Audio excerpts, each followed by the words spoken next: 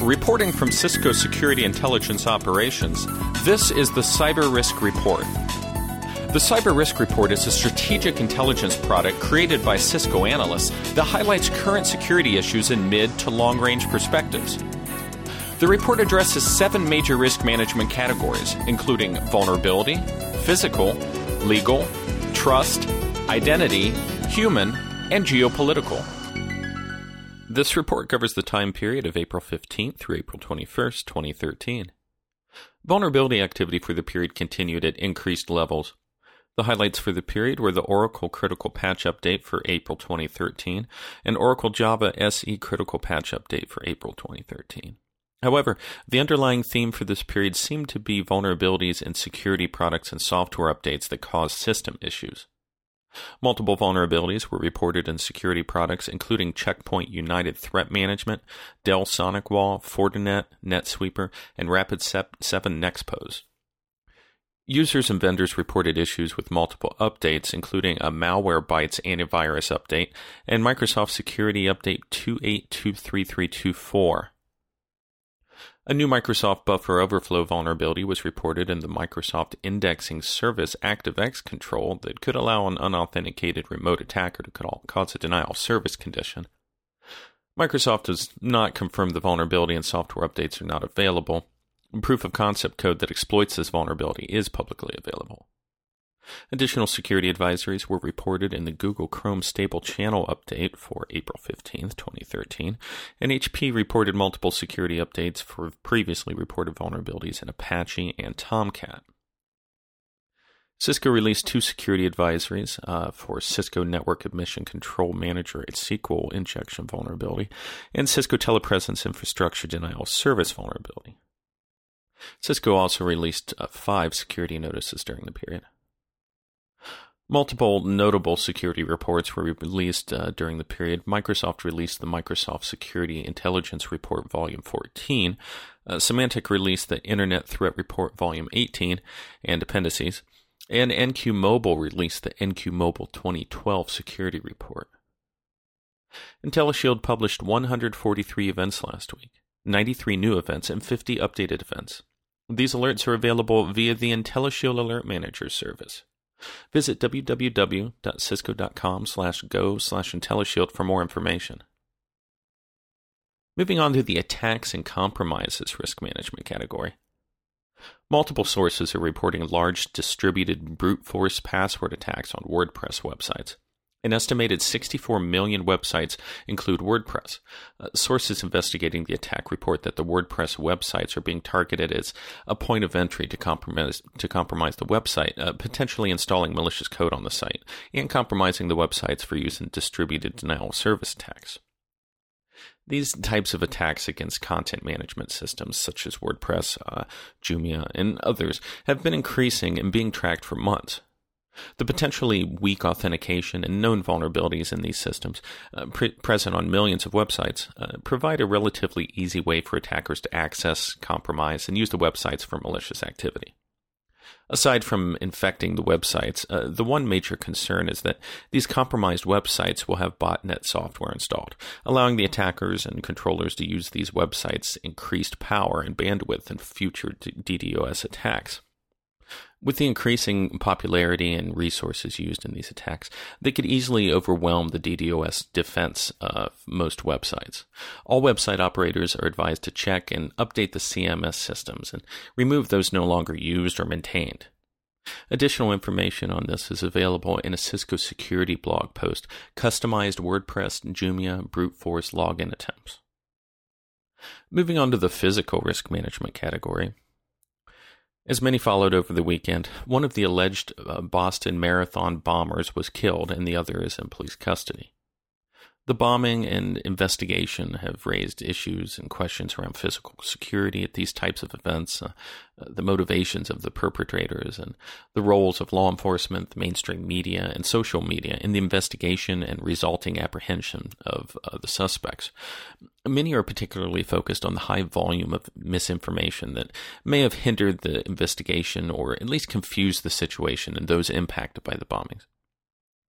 In addition to the reported spam and malicious activity around this event, the other lead topic has been the law enforcement requests and working with social media to disseminate information and collect evidence throughout the investigation.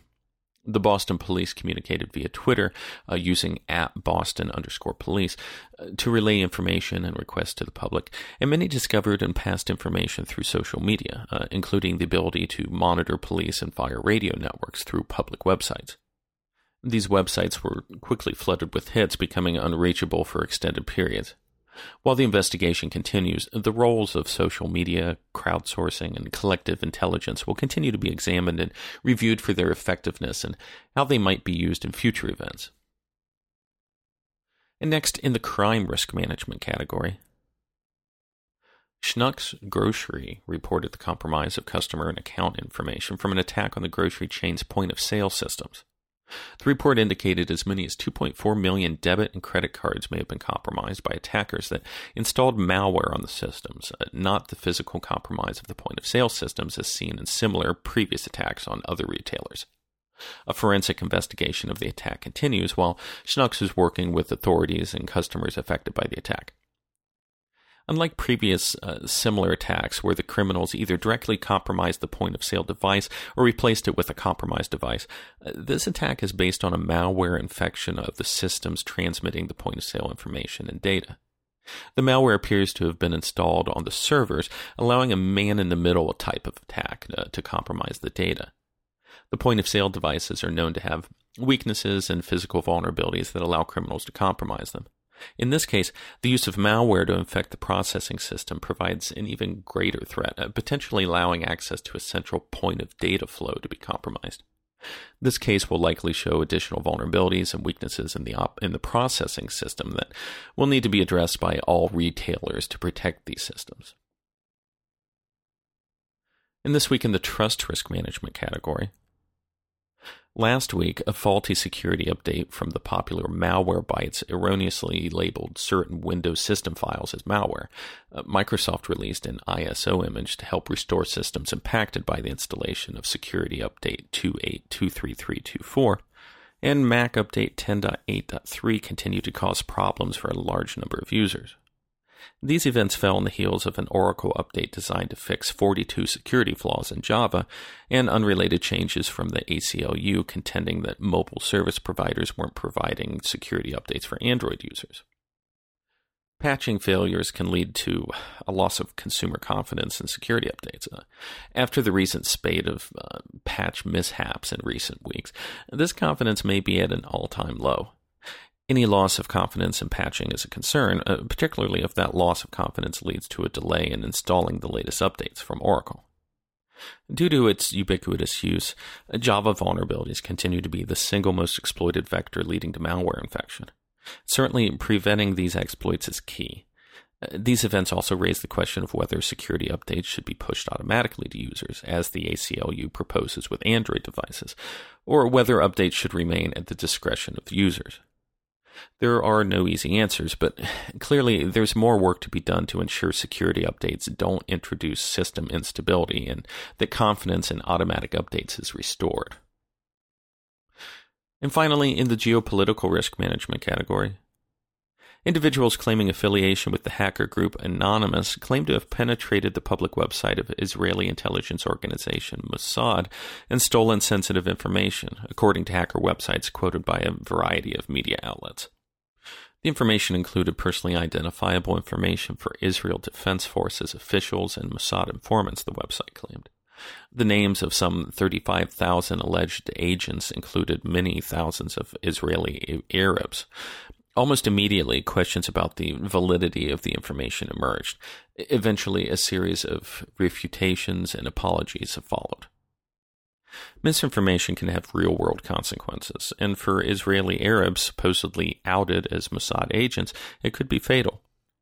Research conducted by Electronic Intifada and the Times of Israel shows that the information may have started as an online customer list, stolen and posted on pastebin.com months ago.